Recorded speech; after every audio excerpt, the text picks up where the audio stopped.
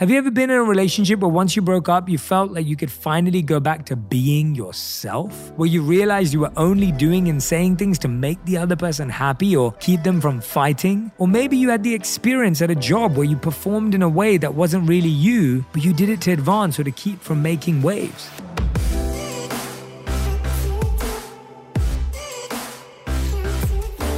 Hey everyone, welcome back to On Purpose. Thank you so much for being back. I really mean that. I really do. I've been bumping into so many of you on hikes or when I'm out on the streets, and I love hearing how much this podcast means to you and how it helps you and serves you. It means the world to me, and I love reading all your reviews. If you haven't left one yet, please go and leave a review. We have over 15,000 5-star reviews. It's truly amazing. And it's been an amazing few months on the podcast. We've had Oprah on the podcast. We've had the one and only Will Smith. This year we've had J-Lo. We've had Big Sean. We've had Janae Aiko. If you have not heard those episodes, make sure you go back and listen to them because they were game changers for the people who did. And today is going to be no different. Today is all about why we can't change people. The 4 reasons we try anyway, and how to build tolerance, patience, and compassion instead. How many of you know someone you wish would change? How many of you, put your hands up high, have tried to change someone in your life? And how many of you are nodding along right now because you failed to change someone? I hear it all the time. If only my partner could change, she'd be perfect. If only my family understood why they were wrong, we wouldn't fight so much. If only my colleague had a different work style, we'd get things done so much faster. If only my boss had a brain, the world would be a better place. There's a common saying that women get into relationship believing that over time their partner will change, while men get into relationships believing that over time, their partner will always stay the same. Now, the top 3 reasons couples fight are money, sex, and kids. And the number 1 reason most couples divorce is that they don't agree on money issues. And check this out. In 2019, The Atlantic published an article where they asked US Democrats and Republicans what they thought the other party believed, and they were mostly wrong. For example, Republicans thought that about 70% of Democrats believed that borders should be totally open to immigration. In reality, that number is closer to just 40%. The Democrats thought that maybe half of Republicans supported some kind of legal immigration plan, when in reality, more like 85% supported it. If you're spending a lot of time and energy thinking about the ways in which others need to change, or you're actively trying to get people to change, you're wasting your energy.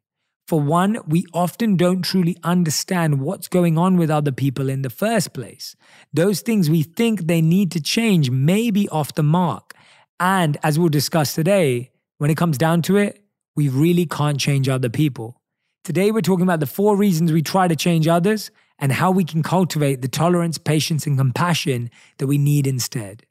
There's an old Zen fable that goes like this. A mischievous young man catches a bird and hides it behind his back as he approaches his teacher. "Teacher," the young man says, "I'm holding a bird. Can you tell me, is it alive or is it dead?" The young man means to trick his teacher. If his teacher says that the bird is dead, the man will hold it out and release it to prove him wrong. If he says it's living, he will break the bird's neck and then hold it out. The teacher looks at his student and says quietly and calmly, "Young man, the answer to that question is in your hands." I love that story because it helps us realize how much we have to take responsibility for answering those questions.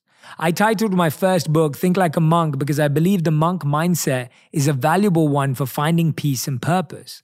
At its heart, to me, the monk mindset is about mastering one's perspective.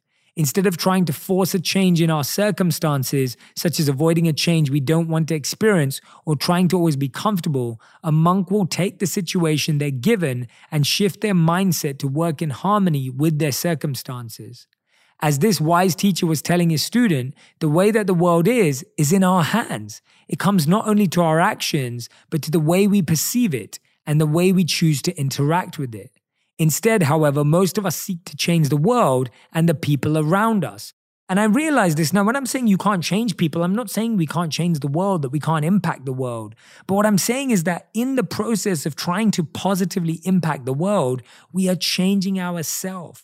And often we try to change people who don't want our influence. There are plenty of people in our life who do want our influence, who do want to change through our work or our words or our involvement in their life. But often we get so addicted and obsessed with trying to change people that don't actually allow us to be influential in their life. 3 things that happen when we try and change people. Think of what happens when we apply pressure to something. It tends to push back, right? It's force meeting force. Look at boxing. One person punches and the other person punches back. In the end, there's usually a winner, but both participants end up exhausted and beat up. I bet you've experienced that in a relationship before. When we fight and push people to change, that's the first thing that can happen. One person may win, at least on the surface or temporarily, but both are exhausted and the relationship is hurt as a result. The second thing that happens when we try and change people is that they do change, or at least they change what they show us. More often than not, this isn't deep. This type of change, it's a performance. Have you ever been in a relationship where once you broke up, you felt like you could finally go back to being yourself? Where you realized you were only doing and saying things to make the other person happy or keep them from fighting? Or maybe you had the experience at a job where you performed in a way that wasn't really you, but you did it to advance or to keep from making waves. Instead of deeply shifting who we are or what we believe, we merely shapeshift. We're like Mystique in the X-Men. I'm a big X-Men fan, right? She changes her outer presentation to fit in. And again, that's exhausting and it's deeply dissatisfying. The third thing that happens when we try to change someone is that they start to avoid us or to avoid the situations they know bother us. They don't engage us directly by pushing back or try and change who they're presenting to us. They just try and escape dealing with us, or they avoid talking about topics that might upset us. In other words, when people try and push us to change, we usually either fight, we fake, or we flee. How many of you know that you've done that before? When someone's trying to change you, you either fake it to them that you've changed, you fight them, or you try and flee them. And same way, how many times have people done that to you? Do any of these situations sound familiar? Do any of them sound like something you want in your life? None of us want this in our life. So why do we try and change others even though we really can't? Let's look at some of the reasons behind our motivation, starting with the biggest one. Reason 1, the first reason we try and change people is that we care more for comfort than change. We don't like the discomfort of difference. And so rather than doing the work of understanding and communication, we try and change those who challenge us in some way. We try to make the world around us more comfortable instead of working to become more understanding, compassionate, and patient, or seeking to learn so that we can broaden our own perspective. This is what happens when we create echo chambers. We seek to spend time only with people who see the world the same way, or to expose ourselves to news and media that support what we already believe instead of challenging ourselves. Much of the time when we want someone else to change, it's because we're avoiding change ourselves. We either don't want to broaden our own perspective, or we want the other person to change so that we don't have to change our circumstances. We don't want to end the relationship or look for a new job, for example. This story is based on actual people, but I've changed the names and identifying characteristics that preserve their privacy. Ben and Sarah had a pretty solid relationship. They agreed on most things. They rarely fought. But over the years, Ben began to realize that he wasn't happy in life. It wasn't Sarah, it wasn't his job, but something just wasn't working. He felt more and more depressed and anxious without being able to explain why. One day, one of Ben's friends forwarded him an email about an upcoming meditation retreat. Ben had never tried meditation and wasn't at all spiritual, but he figured, why not? He approached Sarah about the idea and she said, sure, if you want. The weekend ended up being life-changing for Ben. He was able to connect with a sense of peace he hadn't experienced before. He met lots of interesting new people, and suddenly he had all these questions about life that he wanted to explore. He started reading spiritual texts and meeting with a weekly meditation group. At first, Sarah was happy for Ben, but after a while, she became irritated. Ben's new interest in spirituality was taking away time from her. She became resentful, and when Ben invited her to come along to a meditation retreat, Sarah refused. Their relationship started to become strained. Each thought the other should change. Here's the question. Who was right? Should Ben give up his meditation groups or volunteering? Or should Sarah start joining? The reason I love this scenario is its complexity. The answer is whether Ben or Sarah should change is the wrong question. The real question is, how might both Ben and Sarah change their perspective to broaden their view of the challenge they're experiencing? When we pit one against the other and say one must be right and one must be wrong, like in a boxing match, everyone in some way loses. A monk might look at this and ask Ben, where is Sarah right? And then ask Sarah, where is Ben right? That's one way to start building more tolerance, patience, and compassion. Ask, where is the other person right?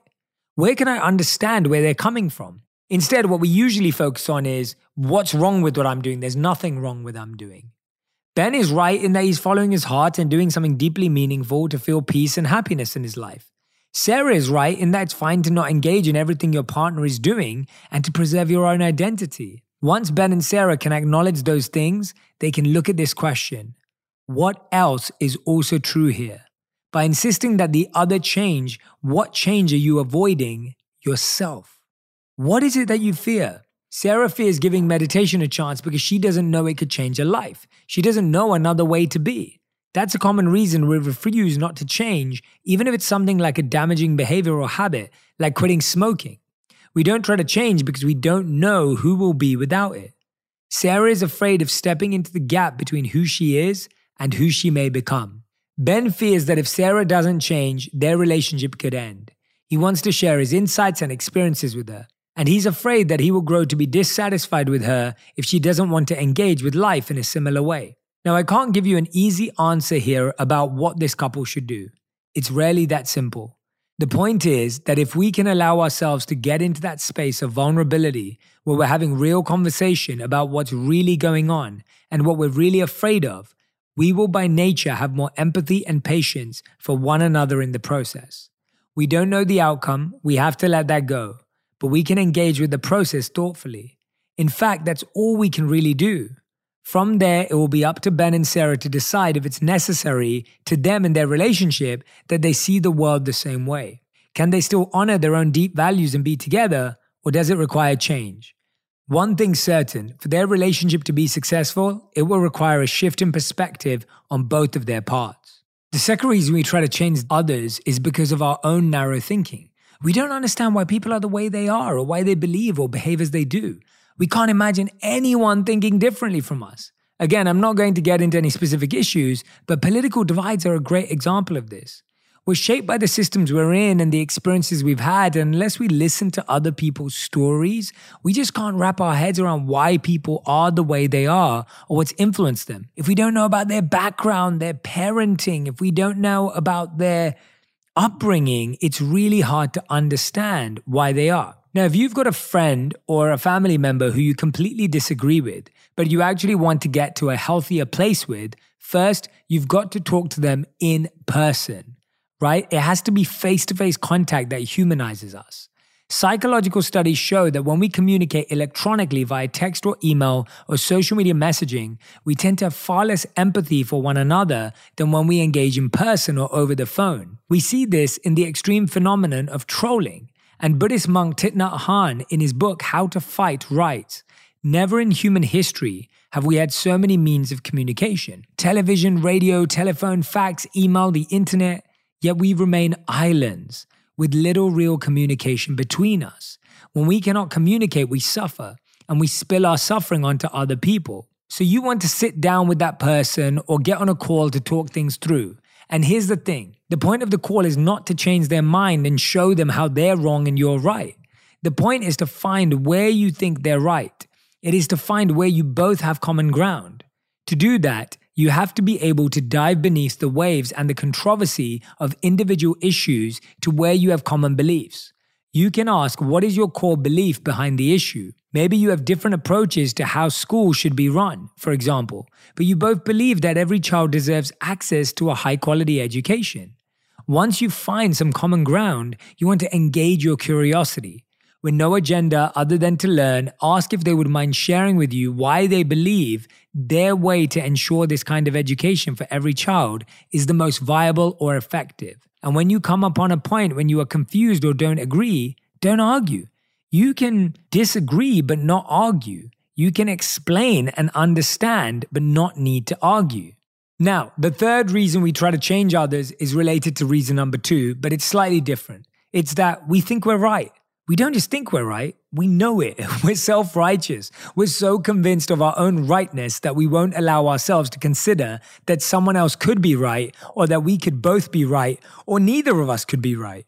I often say to Radhi, I'm like, look, literally, I don't think we're both right now. I think both of us are just being stubborn, and I'll call it out. And I found that calling out that both of us are acting a certain way is so much better than calling out that one person is acting that way. One of the reasons for this is something called cognitive dissonance. The theory states that we are motivated to feel harmony and that our thoughts and actions are in line with our values and beliefs. Or in other words, that we're right. When we feel like something is out of line or sense, we could be wrong. We shift our perceptions to keep us feeling like we're in the right. Researchers took a group of subjects and had them undertake 2 sets of tasks. First, they had a tray and 12 spools. They had to put the spools into the tray, empty the tray, and put the spools back over and over again for 30 minutes. Then the experimenters had the subjects do another equally boring task, having to turn 48 wooden pegs 1/4 turn at a time. Finally, at what they thought was the end of the study, the experimenter told the subjects that there was another group of subjects coming and he needed one of them to volunteer to explain the task for them. Additionally, they had to tell the subjects that the tasks were fun, interesting, and intriguing. In other words, they had to lie. Later, both groups of participants actually rated the task to be not as boring as a third group who was never asked to lie. In other words, those who lied and said the task was fun later rated the task as having been more fun than those who'd never lied about it. They changed their assessment of the task to be closer to the lie they'd told because they didn't want to think of themselves as having lied. We will actually change how we perceive the world to match what we've said, even if we know we don't truly feel that way. One of the reasons it's hard to do that, to open our minds to what others' points of view, is cognitive dissonance, but it's also our egos. If we have tied our sense of identity to our rightness, it's very hard to have compassion or empathy or tolerance or to be open to shifting our own world view. Instead, we're more flexible and open-minded when we tie our identity to growth and learning. This is something Julia Galler, founder of the Center for Applied Rationality, calls the scout mindset. When we have a scout mindset, we value seeing things as they actually are. The final reason we push others to change is that we don't understand the value of diversity. This links to cognitive dissonance, where we value harmony over learning. We don't understand that a diversity of views and opinions, and even some disagreement over those views, is not only healthy, it also helps us achieve more and better. According to an MIT study looking at what makes teams successful, it's not having superstar intellects and geniuses on the team. One of the key factors is for the team's success is that many different people contribute, so team members get to hear many different points of view. In another study, researchers took 200 people and created mock jury panels comprised of 6 people per panel. On some panels, all participants were white. On others, there was a mixture of black and white panelists. They were then shown a video of a trial with a black defendant and white plaintiffs, and asked to come to a consensus about whether or not the defendant was guilty. When discussing the case, the diverse jury groups were more likely to have deeper, more meaningful discussions of the facts of the case, and they made fewer factual errors than the jury groups where everyone was white. Another study showed that diverse teams were also more likely to price stocks more accurately than homogeneous teams. One of the reasons we try to change other people to think or act more like us is that we don't understand that it actually serves us to be exposed to people who think differently. That's one of the points of the podcast. I love interviewing people from so many different backgrounds and so many different walks of life because we all learn more together. As Dennis Waitley once advised, change the changeable, accept the unchangeable, and remove yourself from the unacceptable. I would add to that, and learn wherever you can. If I've challenged or complicated your thinking a bit today, good. One of the reasons we try and change others is that our thinking is too binary and too simplistic. We are complex and rich, and we both shape and are shaped by the world around us. Solutions are rarely about who's right and who's wrong, and at the end of the day, lots of us would benefit from changing some things. If we can learn to pay more attention to questioning our own perceptions and to cleansing the lens through which we're looking, rather than presuming our way is the best way, that is the monk mindset. And when we can begin to truly listen to one another and find common ground and understand that in digging deep into tough issues, diversity of thought and opinion is our ally, we will begin to understand that sometimes the people who need the most tolerance, patience, and empathy is us for ourselves. I wanted to share with you one final idea. I know that I spent most of this episode on you, not the person you want to change, and that's really the point, because that's all we can control, our own perspective. Change and the motivation to change are an inside job, but if we truly want to support someone in making a change and getting motivated, what we don't want to do is withhold our love from them until they make that change. This is also from my teacher Radhanath Swami, who writes, "Sometimes we wait for love to come to us. And in the process, we withhold our love. But that withholding is actually keeping us from the love we seek.